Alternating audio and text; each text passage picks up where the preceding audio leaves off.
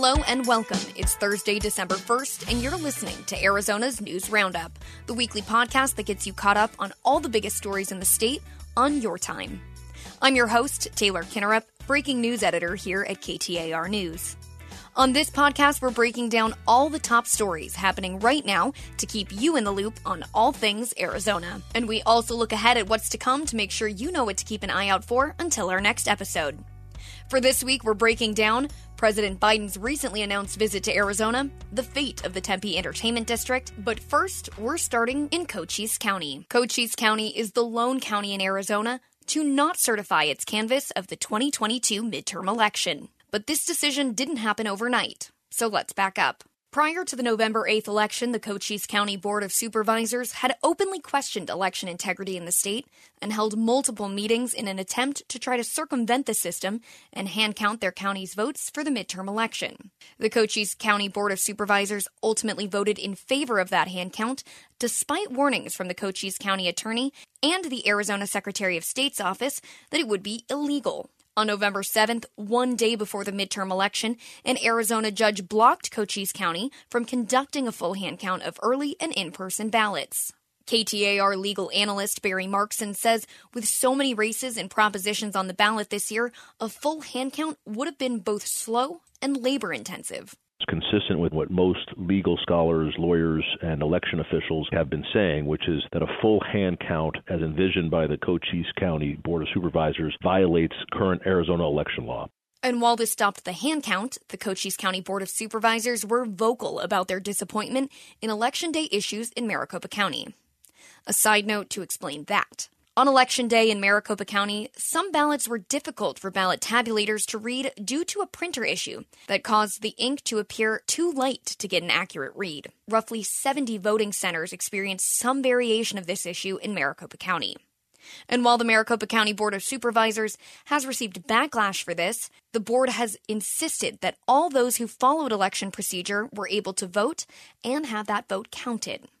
But back to Cochise County. Following the election, the Cochise County Board of Supervisors said they wouldn't certify the canvass of their election despite being legally required. Mojave County had also delayed their canvass as an act of solidarity with voters in other counties that they felt were wronged. While Mojave County later certified its canvass, Cochise stood its ground. Fast forward to this week.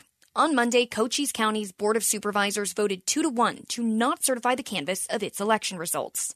This Monday, November 28th, was the statewide deadline for all counties to certify the canvass of their elections. Just a few hours after the vote, the Arizona Secretary of State's office issued a lawsuit against the county. The complaint states the board didn't fulfill its duty to certify the election on Monday, which would potentially disenfranchise the voters of Cochise County.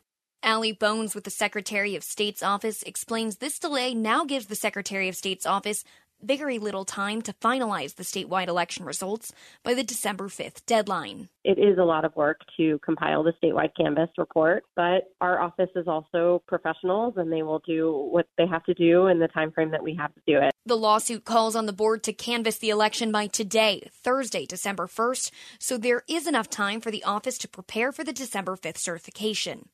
And one former attorney general and former Maricopa County attorney have written a letter to the current attorney general, Mark Brnovich, calling on him to investigate Cochise County. Former Maricopa County attorney Rick Romley spoke with KTAR's Gatos and Chad show, emphasizing the legal action from the Secretary of State's office. I do not believe that we can go forward, and that's why the Secretary of State has filed a mandamus action, which basically asks the court to order them to do their statutory duty. While former AG Terry Goddard went a step further. It's a Class 6 felony. That's the lowest of the felonies, and it could be pled as a misdemeanor, but that could carry as much as a 6-month sentence. Plus, if they were found guilty, they would be removed from office. Originally, the board was scheduled to meet Friday, December 2nd, following its Monday vote, but KTAR is now getting word that the board met today, Thursday, December 1st, at 11 a.m. We're still working to get word of what was said in the meeting, and there is a court hearing scheduled for 1 p.m. today. Now we wait to see if the Arizona Supreme Court will make a ruling or if the board will have a change of heart to canvass the election by the end of the day. As we await that news, the state is also buzzing in preparation for a big guest. This week, President Joe Biden announced he'd make a trip to Arizona on Tuesday, December 6th.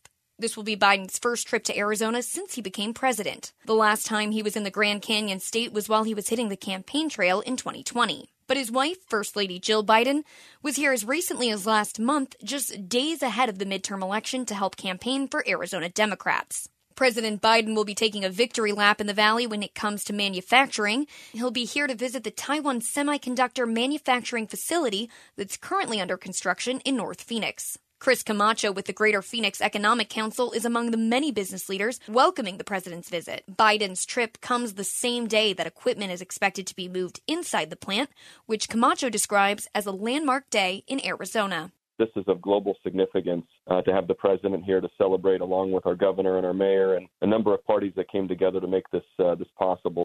KTAR also spoke with Senator Mark Kelly about the president's trip.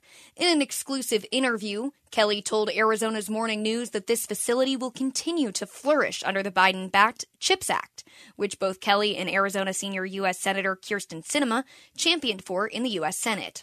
It's going to create thousands of really high-paying jobs for Arizonans. Many of these jobs are not going to require a 4-year degree, and it's going to lower costs.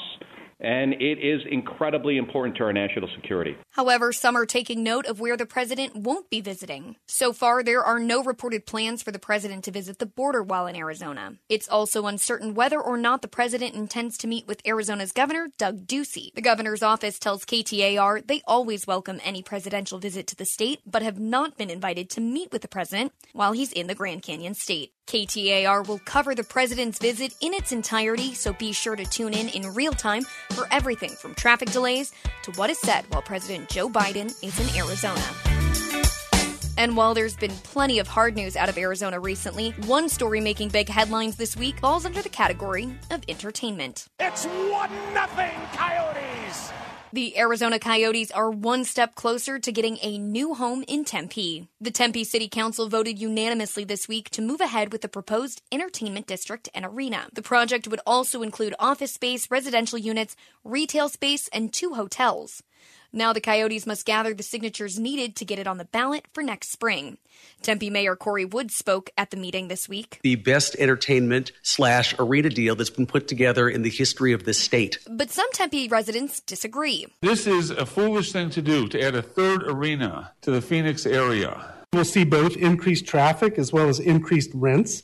The Coyotes argue, though, that the district would bring 7,000 jobs to the area. And there are also plenty of big names promoting the idea. The National Hockey League Commissioner Gary Bettman was also at this week's meeting advocating for the arena. This club wants to be here, and frankly, the NHL wants the club to be here. And the Coyotes president and CEO, Javier Gutierrez, told KTAR's Gatos and Chad show he's personally focused on gathering those signatures to let voters decide. Obviously very thankful for the council for a 7-0 vote, a unanimous approval of this $2.1 billion privately financed sports and entertainment district. We expect updates on whether or not the Coyotes get the number of signatures needed in the next 10 days.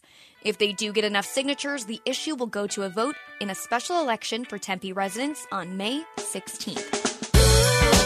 So that's it. You're all caught up for this week, the week of November 28th, 2022.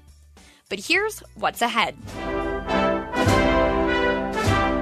Like I mentioned, President Biden is coming on Tuesday, December 6th.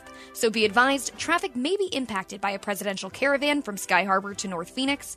We'll also keep an eye out on who will or won't meet with the president while he's here. Depending on what happens at the county level, Arizona's election results are expected to be certified on Monday, December 5th. Once the election is certified, we could see lawsuits from Republican Abe Hamadeh, who narrowly lost to Democrat Chris Mays in the race for Attorney General. Republican candidate for Governor Carrie Lake may add on. Goal! Team USA has advanced to the knockout stage of the World Cup. They play the Netherlands this Saturday at 8 a.m.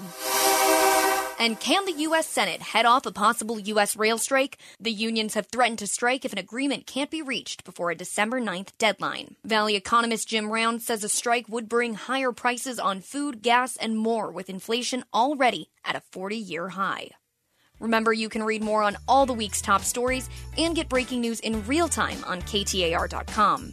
You can also listen live on 92.3 FM, or to take KTAR everywhere you go, just download the KTAR News app for articles, podcasts, and of course, breaking news. And with that, I'm Taylor Kinnerup. and you've been listening to KTAR's Arizona's News Roundup. Until next week,